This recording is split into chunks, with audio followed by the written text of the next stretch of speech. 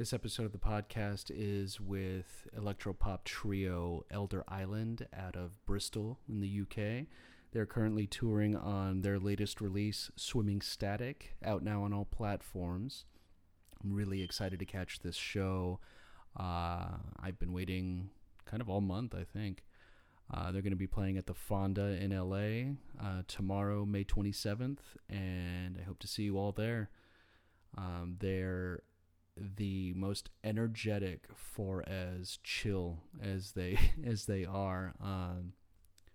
They reach deep into the soul electronically. It is beautiful. Their low tones mimic heartbeats, mimic racing thoughts as you try to put things together. It is truly beautiful music. And you'll enjoy that here with Purely Educational, a cut from their latest record, and enjoy the interview.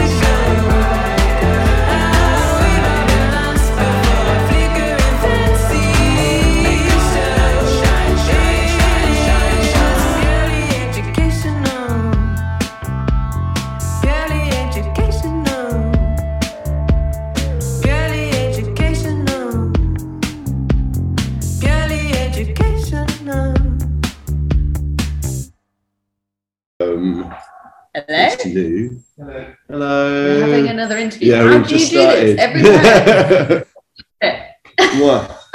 Don't worry, whoever that is, I was early. That's Hamish. Classic timing. Classic. He does it every time. That's what we're doing. My guys with his bike. I saw some interview you did with another podcaster in England, I guess, and he joked that he was late to the podcast, and I was like, "Oh God, I can't be late." So we're not. Yeah, we're pretty tardy people. Well, at least I am, so I don't mind. Not time, actually. Yeah, you're quite timely. I'm not. I'm the one being like, "Where the fuck is Katie again?" There's always like 5 minutes late or a half. Oh no, hour we're late. frozen.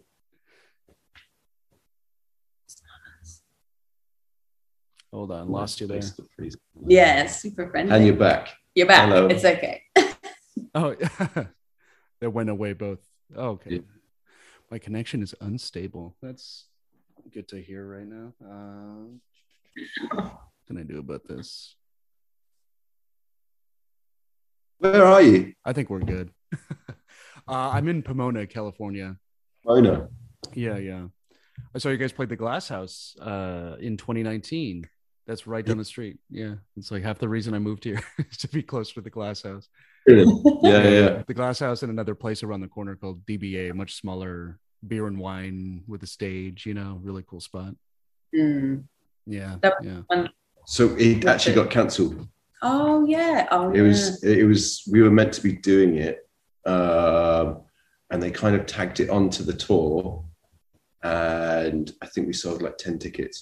Oh yeah, because we'd had the big show. Because we had LA the night before. And yeah. So they cancelled it because it they were like, beautiful. "Oh, sorry guys." Oh, that's terrible. But everyone, you're allowed to come to the LA show. Yeah. So we basically, Well, I'm catching you at the Fonda on the 27th. So great. Amazing. yeah, that'll be a good show.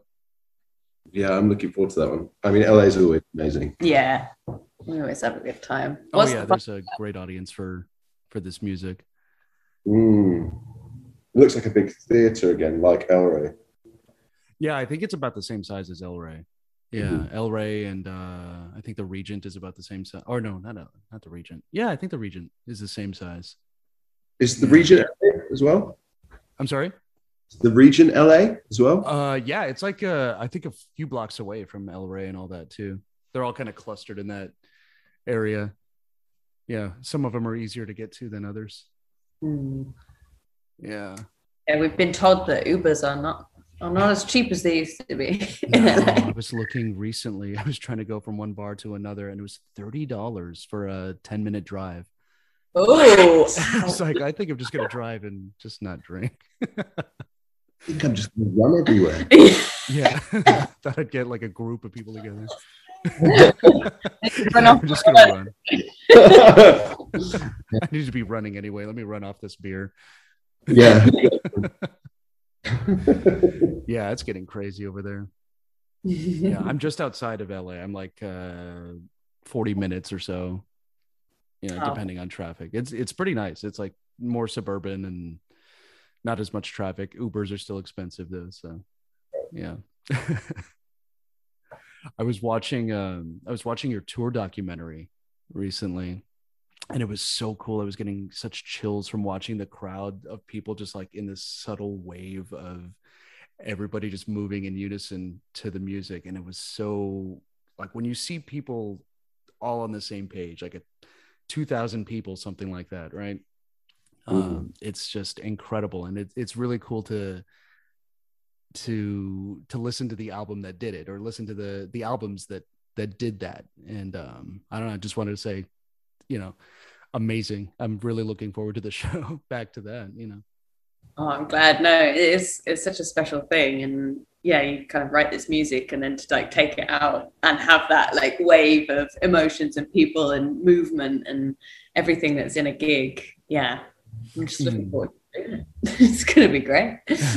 I saw that you started out as a folk band. Yeah, essentially. Yeah, I mean, it was less of a band and more as a folk jam mess around. Yeah, eccentric folk, yeah. art folk. I'd call it. Yeah, description. Eccentric art. Yeah, I mean, we weren't trying to be a band. We were just essentially making music as a bunch of mates whilst doing degrees in art. That's cool. Anything we could get our hands on was just tapped or played or recorded with a shoddy mic. Just. Did you see that Moog or Moog, however it's pronounced, I'll never get it right, has a new theremin out? Yeah. It looks very beautiful. I saw it with it. Mm-hmm. Oh, it looks so good. I pictured like one trained on each of you at a show. And as everybody moves, just I'd love to hear what that sounds like. It could be very odd or keep toying. So with our first album, we made like these what do you call them? Ornaments? Not ornaments. We made these pieces of furniture to go with the Omnitone collection. Yeah, the Omnitone collection. Yeah, so we made these like objects that were basically pieces of furniture and pieces of equipment. And one of them, the Master Hub, we always like toy with the idea of actually putting a theremin inside it and then touring with it. It had an aerial, and we were like, it was one of those ideas that we were like, I wish we had more money so we could do this. I mean, it's we still got it. Yeah, it's one of those things. You can make it happen still. There's another instrument that on the list, so maybe one day, but I've got two things on the go at the moment.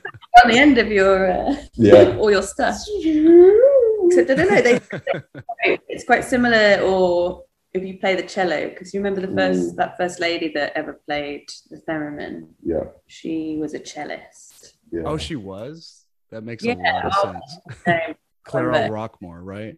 Yeah. And I think something to do with she'd had an injury, or she couldn't play cello anymore, and it's like this kind of collaboration when they were making it, and then she basically mastered it first, and it's that kind of, because if you think the cello is fretless as well, sort of intuitive pitching, I think that's the even more amazing, just fretless guitars or fretless, like I tried my hand at a violin once, and I was like, I don't know what I'm doing. I can't imagine doing that in the air with zero reference. Level and angle. Great thing with the more modern theremins is that it's kind of got auto-tune, so you don't have to be as precise as those old ones, because you can turn it off and then you're playing it like how it initially is, but with the new ones, they do have loads of really nice settings to get you into it, because you do get tired quite quickly having to be really precise. You're using because you're using these muscles as much as you're using your hand muscles. When you play an instrument, you're basically holding on to something. But with theremin, you're not holding on to anything, so you have all of these muscles ache after a while, because you're there just like trying to get it right. Holding your arms. And then tuning of what you're doing. It's very that sort of job as you're having to. I don't want to do that on my hair. It's gonna already a good sign that you didn't immediately have to correct yourself when doing that. Oh, no! I've been doing it recently. Oh yeah. Just practicing. Every time I do that as an example, it just looks terrible. It's a dance move, wouldn't it? And then bending down the knees. It's like four jobs. We'll do it at the podcast. You'll know what's going on. It's like, what is this dancer doing? Playing the air theremin here. See, that's something you could do. I'll be right up front with the camera. What's everybody listening to right now? Did you listen to anything out of the ordinary while recording music, or do you tune out completely and just focus? I don't know about, depends. because there's three of us, we're always rotating loads of different things. So there's always a larger conversation on what we're listening to. It does feed in though, doesn't it? Yeah. Like when you're on the finishing stages of making music, no, I don't know. You do, because sometimes you need a little bit of help. If you get stuck, you're like, what does this song remind me of? And how did they fix it? Yeah. Do you have a go-to artist on that note? You what? Sorry, go-to artist on that? Yeah. I mean, Dave was listening to a lot of Fleetwood Mac. He was. So, like, where there were songs that were not Fleetwood Mac-y at all, like Feral's a good one. It was like there wasn't this sound of that in there. It was very electronic and like kind of dirty with its distortion of bass. And then he just started riffing with guitar, and like it sent this sort of the Chain-esque guitar to it. Weird stuff all the time, really. I can't even remember. I guess that all, like a lot of the medieval folksy stuff, Queen of Kings. Yeah, we were juggling quite a lot of different, like different things that weren't on Spotify, or it was like going through loads of YouTube videos. I remember one point I was just listening to 30-second videos of one man playing lots of different woodwind. Oh, cool.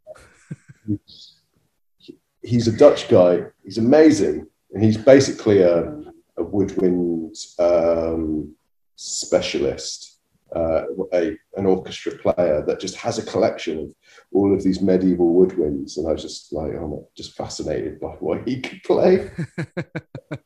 You were listening to a lot of hurdy-gurdy music for a while. And that old English guy that had all of the medieval stuff, like the what was his name? The one with the bellows. Oh no, we're not going to be able to do all of these shout outs because we've forgotten everything. Maybe we'll have to I'll send you. Yeah. I'll send you the shout out. Yeah. It's moments like this where I'm like, I need a producer to like just look things up. Yes. For sure. Seems to really come in handy for other people.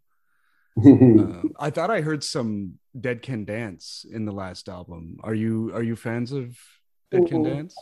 I'm not. I don't know it. I know it a little, but actually, I think Hamish listens to more Dead Can Dance. Maybe. Yeah, look, hang on, we're doing something about your vocals, Katie. I think that's what it is. That you sounded like a Lisa Gerrard in so many ways. Do you have a specific album in mind? What's a good? That's a good question.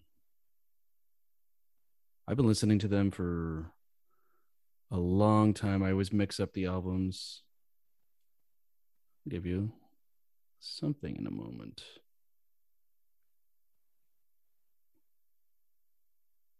Serpent's Egg. It was something that reminded me of. It was like. Oh yeah. It's 88. I think it was just Toward the Within. Okay. It's very folksy, very like world music, but there was something about the vocals, something about your rhythms that really reminded me of them. Nice, yeah. I look forward to. But yeah, I'm gonna have a little. We'll have a little listen afterwards. Yeah, I think Hamish is very different, very similar in certain ways. But yeah, very different music.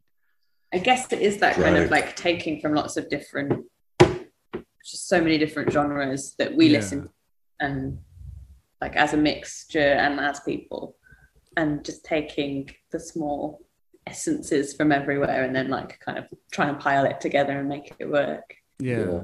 I feel like there's a universal language, like this subtle language that all musicians speak, whether they realize it or not, that you're all aiming for the same thing. You're all working on the same, or similar types of art anyway. And you end up speaking the same language. You have the same vocabulary, It's really, really interesting to see. Yeah, totally. Yeah. I feel like people even listening have that vocabulary as well. It just depends on like what you're into, whether it's language or not, I guess. Yeah. I think we try and make all of the sounds within a song sound nice. So people either subconsciously or intentionally can like grab onto what they like out of a song. We have such a broad, people have such broad favorites of our songs. And so when we play live, you get this mixed bag of disappointment and happiness because it's like, oh, but you didn't play that. And they're always like, oh, are you going to play this song? And it's like, oh no, we're just focusing on something else. And sometimes, yeah, weird songs that you're like, no one's ever requested this. And they're like, I was so upset that you didn't play this. Definitely an album track. Yeah, from like 5 years ago. That was a B-side. How did you hear this one? Yeah, where have you had that before? But, it's lovely because it does mean like it's getting out there. It's not just like you have hits and people are the hits. It's like people are kind of absorbing themselves in it, which is really... I think that relates to when we're making it as well. We're not, when we make the song, we're not intentionally thinking, oh, okay, this is the genre that we like, or these are the bands that we're listening to at the time. Mm-hmm. We kind of have just made the song without thinking about other people's music. And then when we're coming to produce it, we're like, okay, why do we like these songs? And do these specific songs that we like fit in with the other ones that we like, and kind of pick them in that way. Mm. And so down the line, when you were saying, like, when you come to like finishing the track and you need to finish the track itself, you listen to other people's music and go, okay, maybe they can help me finish our own tracks, and you can kind of add that in, but it's normally on a sonic level rather than a specific, I want to make a Arctic Monkey song, or I want to make a Twig song, or I want to make a Unknown Mortal Orchestra song. Do you know what I mean? It's like you're just letting it flow. You're not coming in with too much intent. And like I'm with music, I'm always very focused on the drums. So when we make our music, we always make it with a drum machine, essentially, whether it's samples or a drum machine.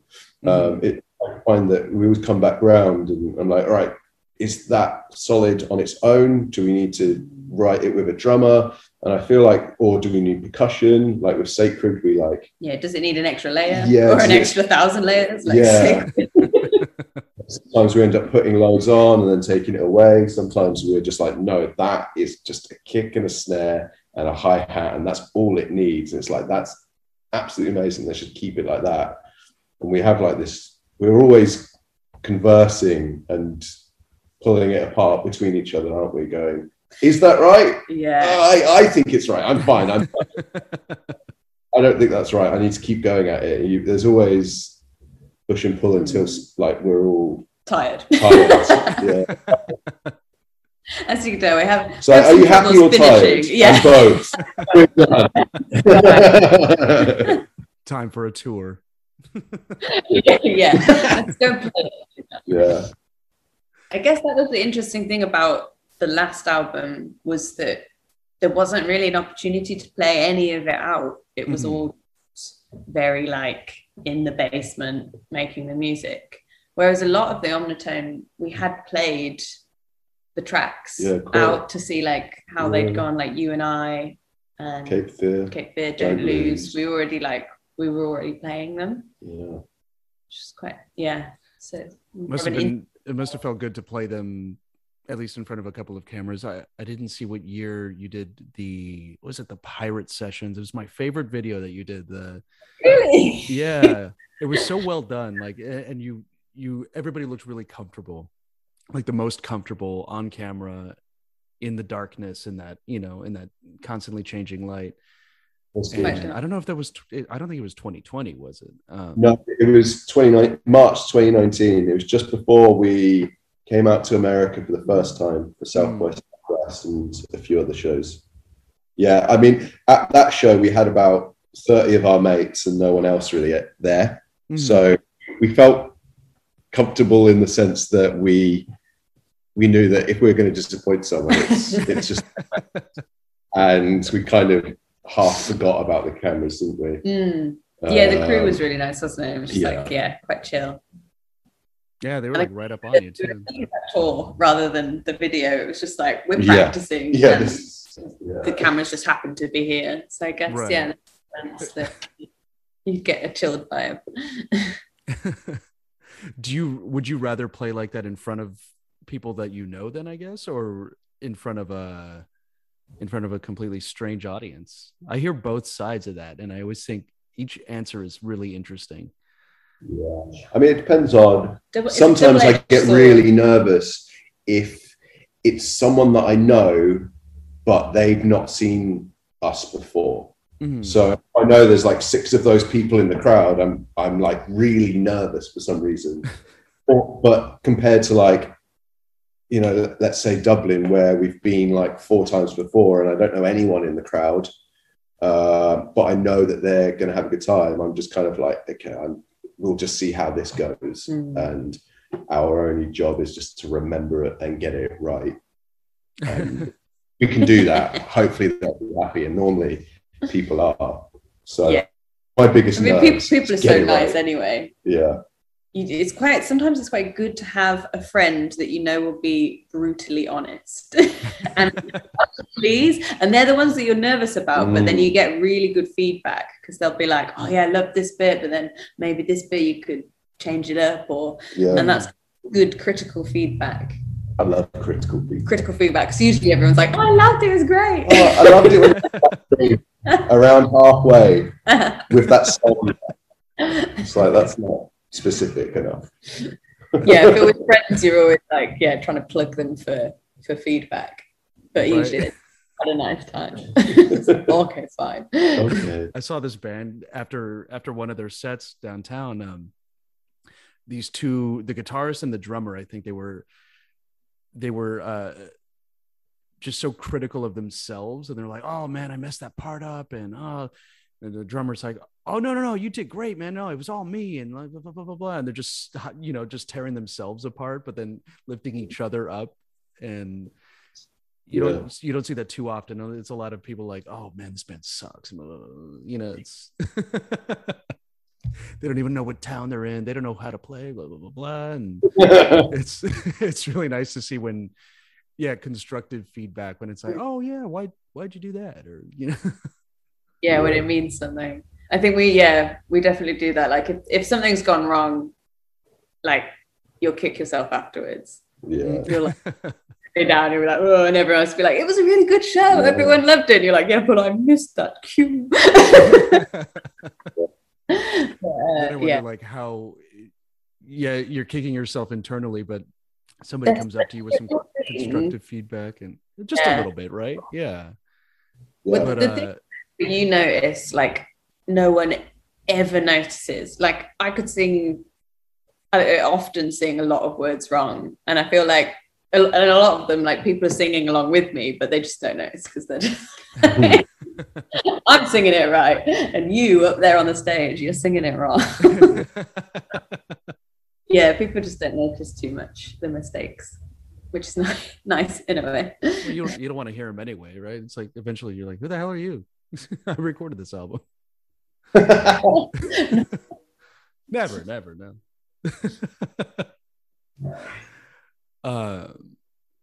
Was there a moment in the studio, or was there a specific show when you decided, like, this is it, I'm not turning back, I'm not going back to a regular 9 to 5, I'm not doing anything else but this is where I'm meant to be? Always up and down about that, aren't we? I think it's more like touring. Was the point where we didn't really get a choice, because when we came to America in 2019, we had to be away for, I think it was like 5-6 weeks. Mm-hmm. And so there was just no way that we could go to our 9 to 5 bosses and go, hey, can we have 6 weeks off? But it was like, that was kind of the kicking point of like, no, there you go, that you have to quit now, and you have to go full hog in, which is great. We've been wanting to do that for a year anyway. COVID's it just came at the right time and the wrong time. We can write an album, and then after 2 years, you're like, okay, I need to tour this album. Please let us tour this album. And so we've been so desperate to get back on the road and get out to the States. We wanted to go to Europe at the beginning of the year, and we've had to cancel it. So hopefully we can get out to some shows at the end of this year. But yeah, I mean, we love doing this 9 to 5, don't we? Yeah. It's great being able to go, I make music today. As opposed to I deliver a van and dropped off some loads of bread and a croissant and some milk to a shop. Yeah, it's a lot nicer than that, for sure. And you were able to keep that pace even through COVID. Well, yeah, there was some like tough times, but I think we'd set up for the album making really well. It was the first time, we were able to kind of pay ourselves to make the music, whereas the one before, it was a lot of like working, like saving and like having to put our own money into a lot of the recording time. And also, like, I just remember you would finish work at like 6 or 7 sometimes, and you'd come over to the house, and then you'd spend like 3-4 hours at mine, or sometimes you'd stay overnight because it was like, right, we need to get this song recorded, or we need to really hash out the writing of like you and I. And I think that was the hardest part of when all 3 of us have ever tried to make music and do something, because we hadn't released a debut album at that time, and it was like, right, we can't afford to do anything. We don't have any money being put into us, so we're still having to figure out how to put out the album. And once it was finished, it then got to do the American tours, and I think that's what's helped us a lot, is being able to do America and Europe and really turn over the songs, outreach to everyone. Exactly. That's awesome. You persevered through an awful time. I saw a lot of bands just not come back. Unfortunately, a lot of venues closed, and it was great to see everybody who was able to survive, For sure. Yeah. Oh, and it's just been so good playing gigs again. Yeah. And going to gigs. Going to gigs. Everyone's in such a good spirit here. I don't know what it's like out there, but everyone's just wants to have it all the time. Oh yeah. Yeah. What is it like in England? Are there still restrictions? Are you still wearing everything's over? Gone, yeah. It's all gone. It's literally like lick my face. It's fine. Good. Yeah. You could go around licking faces. You can find a stranger and give him one. No one ever did that before? Well, yeah, I mean, get permission, and I don't want that. Yeah, I was joking that I would have to go out and lick an escalator because I need to get my amoebas back, and because I didn't really get sick. And I was really worried, like, oh, COVID's going to be the one to get me really sick. And of course, I'm staying inside. Nobody's coughing on me. Nobody's breathing on me. So I need to really do something. I mean, now that, it's like, I don't know what the vaccination situation is out there, but people are heavily vaccinated here. And I feel like if people get it, they get it. And they don't have this threat now. Or this it's kind of viewing it as a bad cold, isn't it? Rather than like, It's still, people here are divided on it, on the whole thing. Most people, I think, have the vaccine at some point. There was one of the vaccines. I got the Pfizer one. I got the 2-shot one, and then they started coming out boosters. And I'm like, oh, I'm good. And, I got the one. How far are you getting? Yeah, like I don't want to keep doing this. I think I pickled my body in my 20s, just part of it. And I think I'm good. Maybe I don't know what I did, but I never get sick, so I did something right. Even when I caught COVID, I just lost my senses for a couple of days, and luckily, that was it. But oh, nice, right. Yeah. Did anybody catch it? Yeah. So I got it first, and Katie got it. I had it recently. Yeah, Katie had it. Which is actually really good timing because it meant that, you know, all of my, pretty much my immunity is like sky high now for it. So don't worry about getting it in America. Yeah. It's not like getting the chicken pox later in life or anything like that.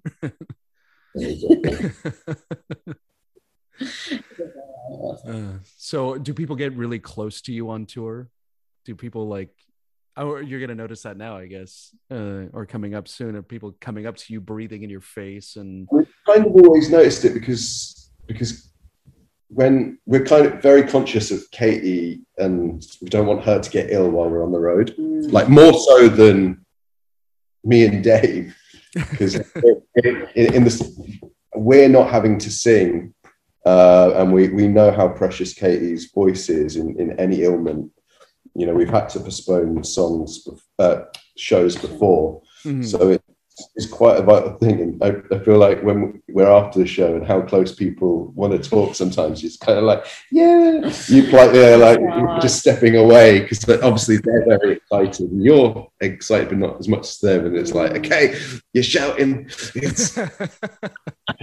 I'm actually really excited because you're buzzed up from playing. And then my worst thing is that, like, I'll go out and if someone's saying, oh, like, nice show, and I'll be like, yeah, I had such a good time. And obviously, if I haven't warmed my voice down, I'm shouting at them, they're shouting at me. Like, it's just like... You're cross-pollinating everything. Yeah. So, I guess even before COVID, I had to be really, really careful about, like, not going out too much after shows and not being too close to people. Because it just, like, you get a bad cold and it wipes out your voice and then you can't do it. It's so rubbish. It's kind of nice, right? Being a vocalist, it kind of keeps you in check from especially partying too much, right? Yeah. I'm actually like the most boring, healthy person on tour. On tour. Yeah. Person.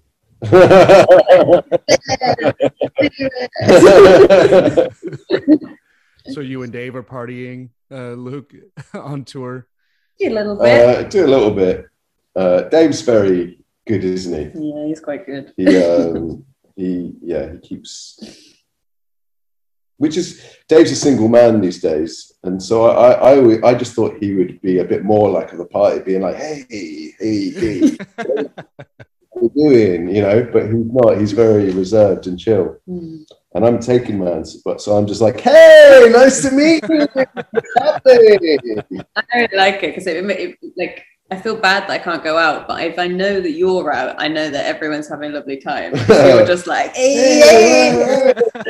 You set the tone for every party. Yeah. I'm like, I'm sorry, it's not here. I'll have to fill in. And you don't want to talk to her. Yeah. She says hi. Yeah. In North America, people are so respectful that I've never had people here ask if they can give a hug. Like when we're on tour in America, they're like, can I give you a hug? And I'm like, yeah, bring it in. But here, they're just like, hey, nice to meet you. It's like straight in. And it's That's nice. Funny, where I'm at, it's the opposite. It's people just hug each other unless you make one of those moves. Yeah. You know, or you're clearly making like some kind of subconscious face of like, Coil. Especially now, it's like because you can't tell who's still paranoid and who isn't.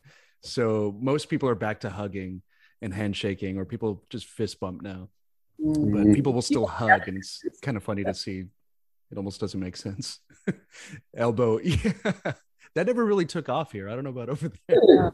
Oh, it's big in Europe. Was it? Don't elbow bump. Yeah. People do that here when their hands are full of something, and that's kind of it.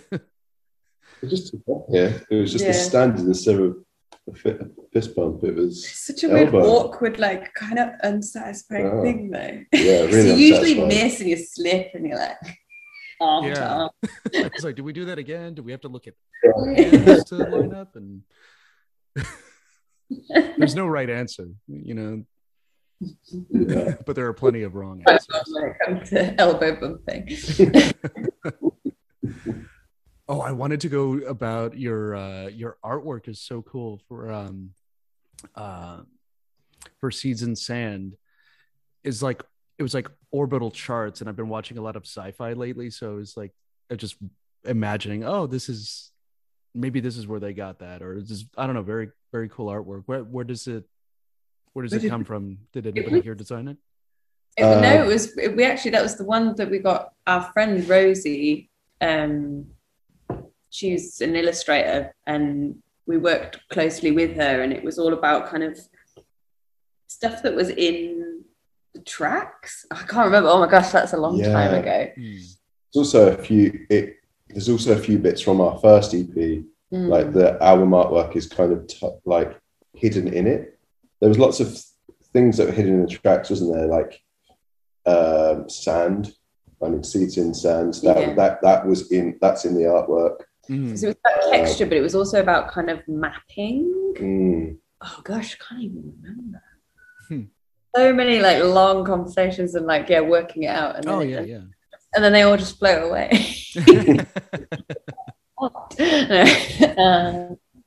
Well, some time has passed, you know. Oh, but it's good. Yeah, because it was that kind of like graphs and we made like collages. And all of the animations that we made from them, they were amazing. Yeah, and they were the orbital spinny ones around. It was reminiscent of Stereolab too, because I remember they had some things like that. And I think they're coming back on tour too. I want to see them. Really? Yeah. I think they were playing Coachella. I might be wrong on that, but they were playing some festival, and I was hoping they would play small places. They played here in Pomona a couple of times randomly. I would never picture them here. And they only played, I don't know, maybe twice, and I never saw them again. They just never came back around in this direction. They'd always play Canada or New York or something, and like, come over here. Are there any artists like that that don't come to? Are you in Bristol, or you studied in Bristol? You are in Bristol. Okay. Are there any? That's a musical hub, right? There's a lot going on there. There's a lot going. Yeah. What's the scene like now? Has it fully recovered? Yeah, pretty much. And we've got some new venues and a lot of new kind of music based, like new radio stations, which has been really exciting, and kind of just ways of spreading and like networking all the music that's coming out of Bristol. Yeah, it's exciting actually at the moment. Yeah, there's a lot of bands that have moved here as well.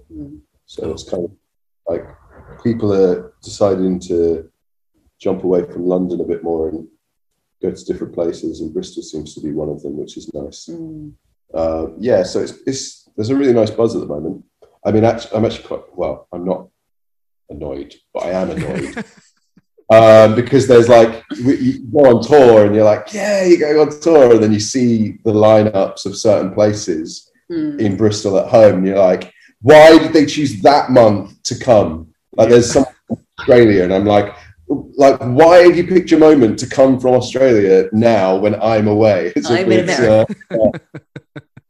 with there's like a jazz guy from LA that I think he plays at Fekla the day that we get back, which I might have to just fuck off jet lag and get down the show, because I know that I'm not going to see him for a few years otherwise. What's it called? Kiefer. Yeah. Make it happen. Yeah, do it. You can sleep for days afterwards. Do you find yourself like just calling it an early night all the time now, especially with touring experience and all that? Yeah. Yeah, we've got more our time now. Really motivate myself to like stay out late these days. Oh no, it's too early. Don't say that. I'm trying, keeping it up. You doing the DJ stuff, and that's been pretty late. Yeah, that's helping the late nights. DJ. That's keeping you awake. Yeah, just wake late. It's rough sometimes, especially when shows like local shows are, they start late, 10 o'clock, 9 o'clock, something like that. It's like, who's playing? Yeah. it's nice to finally push yourself to get out more. And I don't know about you, but COVID has really like made a hermit out of a lot of people. And yeah, it's hard to come back. It's a lot harder than I thought it was going to be. I was like ready to just jump back out, and there were, even during COVID, there were all these, backyard punk shows, not too far from me, and I was always like, maybe I'll go, and then I went to one or two of them, and then I just never went again. And, I never went until things started reopening, and it was by then it's like, oh man, I don't know if I want to go out anymore. It's because you get so used to all that rest, and then I just found it really exhausting. Yeah, like if you book in everything all of these weeks, and you're like, I'll go to that, and I'll go to that, and then I found like just talking to people was exhausting. I'll do like one a week, right? But then it's been slowly building back up, which is good. And then the other day I stayed at, I went to a pheasantry moot. I don't know if you know, but I stayed at moot. 6 in the morning. That's an old English. What? So it's a kind of medieval folk festival that they kind of recreated in an amazing venue in Bristol, which is called the Cube Cinema, and it had reimagined medieval music and themes, and so they had some lectures on plague stones, but also people kind of reading stuff with like modular going on in the background. It was quite experimental. Oh, that's cool. But then they had like a big dance section at the end, and it was like 6 when I left, and the light was coming up, and I hadn't done that in so long. Lots of Buckfast, which I don't know if you know. It's like a fortified wine made by monks. Oh, I had something like that a few years ago. It tasted like syrup. Yeah. It was the strongest anything I've ever had. But it drugs. It's like taking drugs, but syrupy wine form. That's why the monks made it. Yeah. Right? They just get trashed. I didn't realize that they just love to drink. That's new, I guess. Yeah. I can't do it else. Right? You're just sitting on a hill, reading, and let's just, let's drink. Let's drink and hang out with these ducks. Yeah. I really have to pace myself on what I go to, because I just keep running out of money buying tickets to go to nights. It's like if you're going to like 3 or 4 shows a week, and it's like 10 quid, you're broke by the end of the month. Drinks when you're there. Yeah, drinks when you're there, which is expensive. Buy a pallet of drinks. You haven't seen them in 2 years. Yeah. Of course, they want that high end. They want the that's £6. They want that monk wine. The bottle.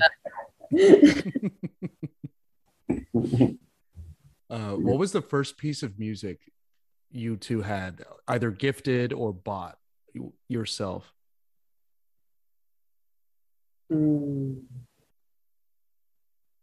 Gifted or bought? No segue, by the way. Yeah. I guess mine was on tape. Oh, yeah. Like the first piece of music that was like my own. Mm-hmm. A tape or CD, something that you put on yourself, and you're like, I just want to make the conscious decision to play this myself. I have a really cool one, and then I have a really not cool one. Mine's not. Remember, like when CDs came out, and I really wanted Daft Punk's Discovery. Discovery. And that's my cool one, and I got it. Cool one. Well, like yeah, I got it. My parents got it for me for my birthday, I think, and I fucking loved it.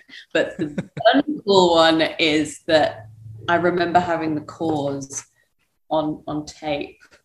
I don't know if you had the Cause. They were like an Irish folk band, sisters, and it's all like twiddly, but it somehow got into I would run away, run away. It was like, yeah, really, nice.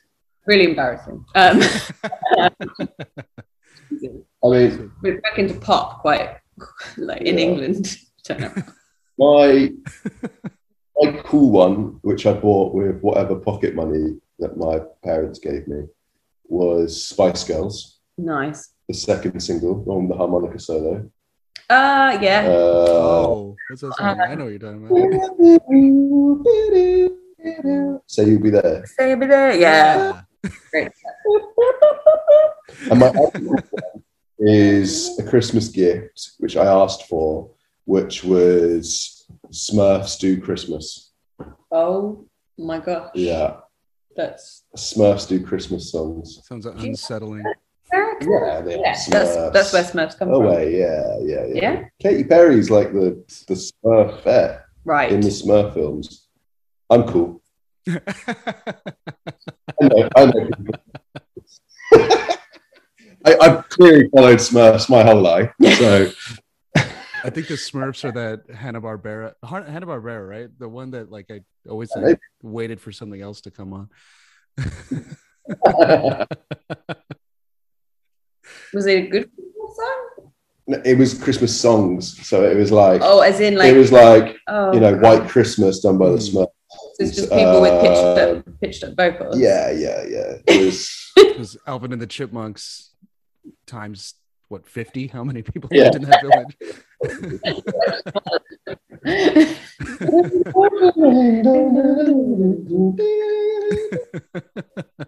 That's what you hear at the department stores. But you say that the Spice Girls was mine. When I was like 8 years old, I got a Spice Girls tape. My neighbor taped it for me. And it was I think it was Spice World is what it was called. Yeah. I played that to death. Yeah. Loved that. So good. Loved it. And then Daft Punk too, for sure. I didn't have the music, but I remember watching Adult Swim as a kid. I don't even think they called it Adult Swim yet. It was like late Cartoon Network, and they would play music videos every now and then as MTV was dying. Like this channel was kind of like picking up the reins and playing Daft Punk videos, and it was so cool. It was when Discovery came out too, and it was just the coolest thing ever, right? Yeah. And I saw that. Was it Luke? Did you say that you liked Linkin Park? I think I saw that in a interview. Linkin Park, Hybrid Theory. I wasn't into Linkin Park. Oh, you weren't? Oh, was it? That album. I listened to it so much. I mean, it was my sister's, and I nicked it, and I ripped it, and I like. It was Katie. Oh my gosh! Yeah, it's probably me. No, it's more of a Limp boy. Limp Bizkit. Yeah, if we're gonna go on the rap metal. Oh, you like Linkin Park? Yeah, that was rap metal 101. Sometimes got Jay-Z to do a little rap on it. Oh no, we did. It was like someone on deck. What are you talking I don't know why. It doesn't even matter. Oh yeah. Hey, that was the coolest thing I had ever heard when it came out. I was like, oh my god, he's rapping and there's rock and roll in the background. Oh my god, I don't know what to do. Screaming. Yeah. Oh, that guy. It's a fun time, isn't it? Oh yeah. Limp Bizkit is coming to Ontario, California, coming up pretty soon, and some arena, and seriously considering it. Oh, yeah. Bit of Fred. I gotta get a hat. I gotta get like a very Smiths. Apparently, he's a big Smiths fan, so I'm gonna wear a Smiths t-shirt. See if he notices me. The Smiths was the one I think that I probably listened to the most as a child because my dad listened to the Smiths. That's a big thing, like that I didn't ask for it, but it was always there. So I hear that a lot on Twitter now about Morrissey. Yeah. Yeah. Hey, I saw him back in 2004, I think. It was a great show.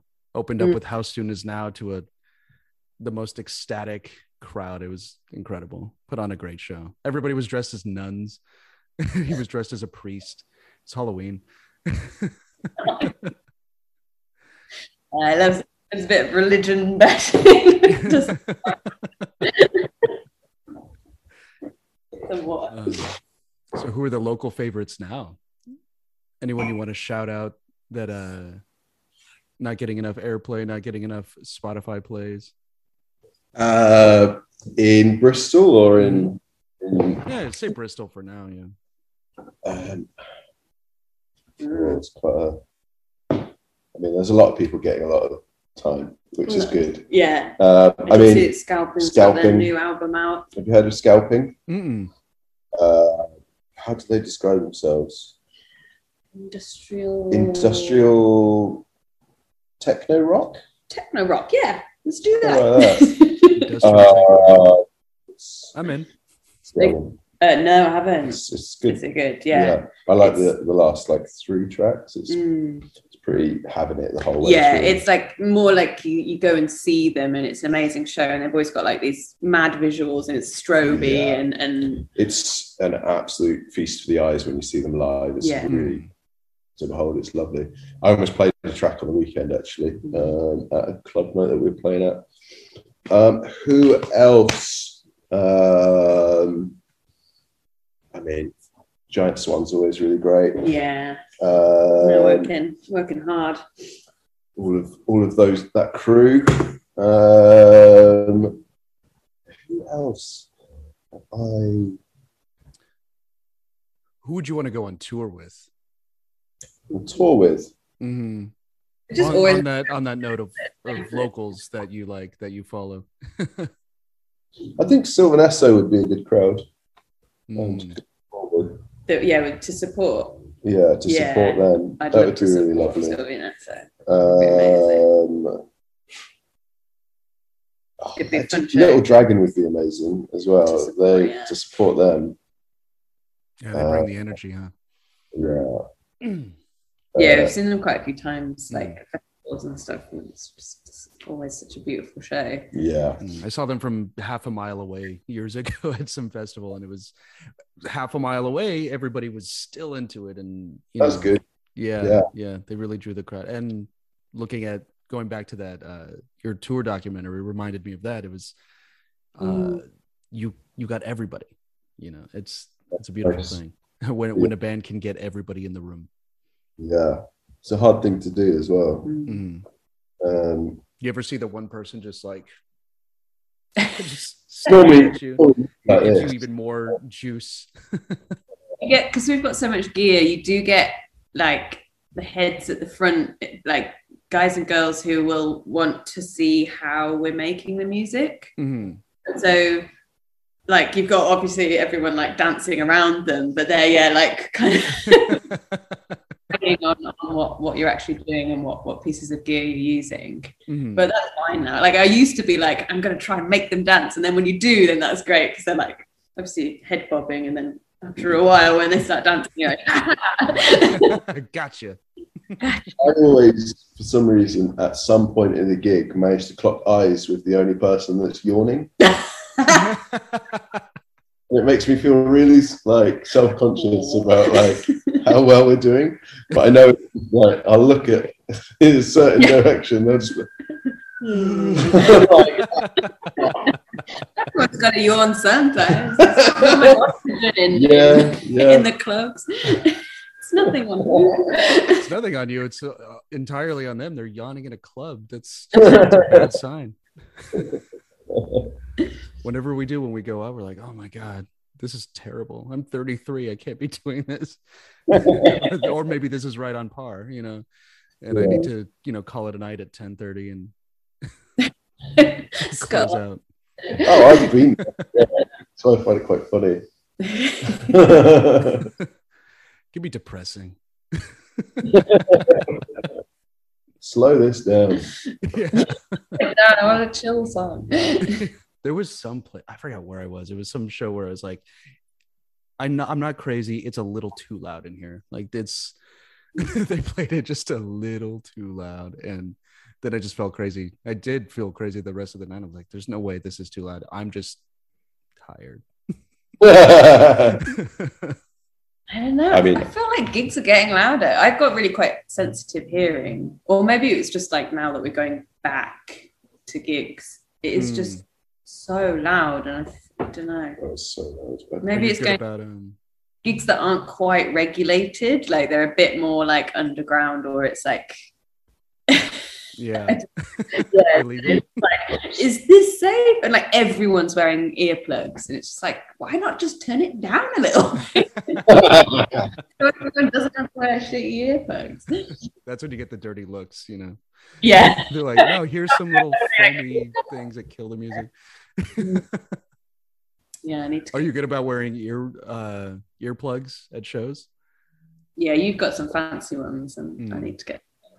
Did you Yeah, get I've the got fitted ones? yeah. Yeah. Yeah, in England we've got like a musicians union, and if you sign up to it, they do these like expensive ear molds for like 50 quid. They give you like a discounted rate. And so I just thought, well, it's stupid not to do that. And it's great because they have like filters in them, so you can still talk to someone. It just reduces the frequencies. Mm-hmm. So you get a really loud gig, and so we're like, hey, blah, blah, blah. And I'm like, yeah, cool. One of those foamies, which is like you kind of You block out underwater. everything. Yeah.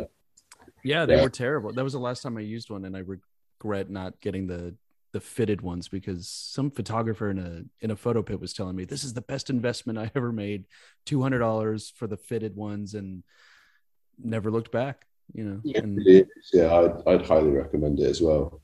I always tried those foamy ones, and they always killed the. I know. Yeah. You can leave it for to drink. I had one question for you. So, who do you listen? Who do you wish you listened to more? Like more often? Which artists do you just never get around to for whatever reason? But you're like, man, I wish. You feel guilty for not listening to them. You're like, they're good. I know it. Everyone tells me. I'm just maybe later, and Maybe like- later never comes. Bjork. for Bjork. me. Like I know certain like tracks and albums, but I've never really done all of it, and I know that there's stuff that I'm missing out on that I would really love, but I haven't given it the time. That's a good one, because I know I could think of like what is it, Vespertine, I think is the one album that I know. Yeah. And she has so much work, and she just puts so much out there, you know. It's like, Yeah. I'll get to Yeah. it. The amount of energy and focus that goes into them as well, like they're stuff that you really should be spending a lot of time unpackaging, but yeah, I haven't done it yet. Yes, yeah. So Do you feel it would be like academic work at that point? Yeah, like writing down time codes and being like, oh, I think this is Yeah. Like, what does she do here? And Yeah. Just doing research. She does a lot of really good podcasts where she talks to people about like the making of certain albums, and she talks so eloquently but madly at the same time. They're just like, it's so interesting, her attitude to making music. Oh yeah. I saw her. It was an old video of her deconstructing a TV. Yeah, I've seen that. Yeah, it was so much fun to watch because she's just such an oddball. I love it. Yeah. So eccentric. Yeah. She's in that new film. I want to see that, The Norseman. Oh yeah, That's just coming out. People. And how about you, Luke? Oh, I don't know. Sun Ra is a big one, I think. You But do it, that all do your you life. know what I mean? There's such aggressiveness, and it's so bonkers that it's like, yeah, you can be very, taking notes with it, or just skip because it's so long and so mad. But I do think, like, yeah, there's got to be more. There's more than what you can just dip yourself into with Sun Ra. Is that what you're going to be doing on tour? It's not. Sun Ra no, discography. it's really You're not. Please do. It's not. Just But I'd throw love. everyone off. Yeah. There's one song, and I know that I love, and it's just like I know there's going to be more, or I know there are more. you just don't know where to start. It was like with Zappa, like Katie's got me into Zappa over time, but you know the catalog's so extensive that you're like, where do I start here? And once somebody gives you a starting point, you're like, oh, okay, I know what era now, and so you like kind of go outwards like that. Yeah. And then if you kind of stab in the dark, you can be like, what? You can't stab in the dark with Zappa, can you? Yeah. With Zappa, it'd be really difficult. Do you go through his like 80s comedic phase or his 60s, kind of psychedelic, socially conscious? Yeah, well, this is the synth jazz. That was pretty. Yeah. So it's like Jazz from Hell. Jazz from Hell, yeah. Quite glad I'm in that. Yeah, we're in so much more to go through. It's a bit ridiculous. Cheers, Zappa.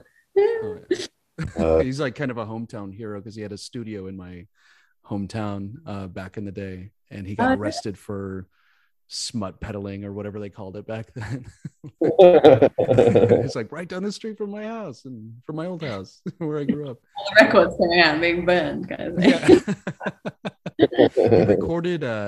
He recorded sex sounds with somebody, I forgot who it was, and it was all a sting operation. The cops commissioned this, and they handed over the tape, and they get arrested right there. He's like 25 years old. Great story.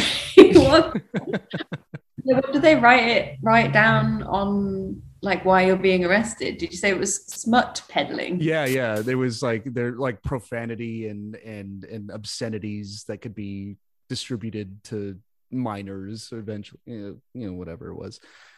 I don't know what that is. Not so much a problem anymore. Well, not so much of a legal issue anymore. Yeah. Well, I'm really looking forward to the show on the 27th at the Fonda. I'll be shooting. I'll be taking photos. Oh, really? Yeah. I'd love to catch up too. Maybe get a record signed if you have time. If you don't yawn too much after the show. Got our email. Have you got our email, or have you only got Sam's email? Or something? I have Heather's email actually. Okay. Well, just ask or email. And just email us because we're on. It's just elderisland@gmail.com anyway. So cool. Pretty easy to remember. So yeah, just email and say and we'll try and get you like a passport so you can come and say hey. That'd be great. Cool. Yeah, either way, or if you guys hang out afterwards. Yeah. Cool. Well, yeah, because we're in LA for an extra day, aren't we? Oh, are you? Oh, awesome. A little bit of partying. A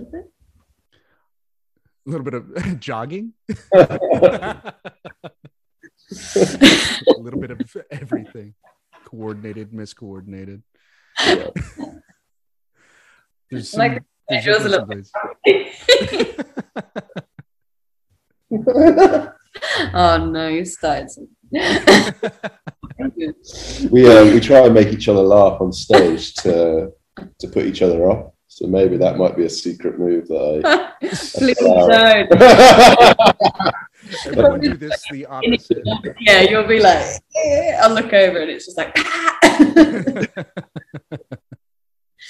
Also, now we've got like proper in-ear like monitoring with like molded ears, and if you smell too much, it pops them out. So like if you laugh, it's annoying. Like, I'll look over and he's doing something stupid, and I'll be like, hard to get back in. So how professional. They keep you from like experiencing too much joy so you can focus. And basically, yeah. We should write them an email and tell them that so they can put it on their actualism professional. Stay focused. Yeah. This is not for you. This is for the fans. Well, thanks so much for doing this. No, thank you, dude. A nice chat. Yeah. Anytime. And I'll catch you at the next show. And anything you want to plug? Anything in particular? Just the American shows. Come see us. Come to our shows. Oh, definitely. No, yeah, come and just that it'll be a bit of dancing, a bit of singing, and a bit of a roller coaster of emotions. Maybe not that one. Incredible. Wall of sound. Come say hey. Really looking forward to it. Amazing. Cool. Well, thank you so much. Later, haven't you? What's that? You've got, it's the morning for you, isn't it? So we can. Oh say. yeah, it's not too early. It's 10:30. Yeah, I should have been up a long time ago anyway. You pulled into the room and done the interview. Love it. Yeah, just like a regular, working from home. No, it was nice. I got up early. I went for a walk, got some coffee, cleaned up a bit. Yeah, nice. Yeah, and now you're all winding down, right? Yeah. Dinner time. Dinner time. Yeah. Dinner time. Go catch a show. Yeah. Well, we got another interview actually. We did. Oh, that's a late interview as well. Yeah, that's going to be like an 8 o'clock interview. I guess some dinner. Geez. Yeah. Maybe we should get food out. I need to get dinner. Lauren's cooking. No. Sorry, man.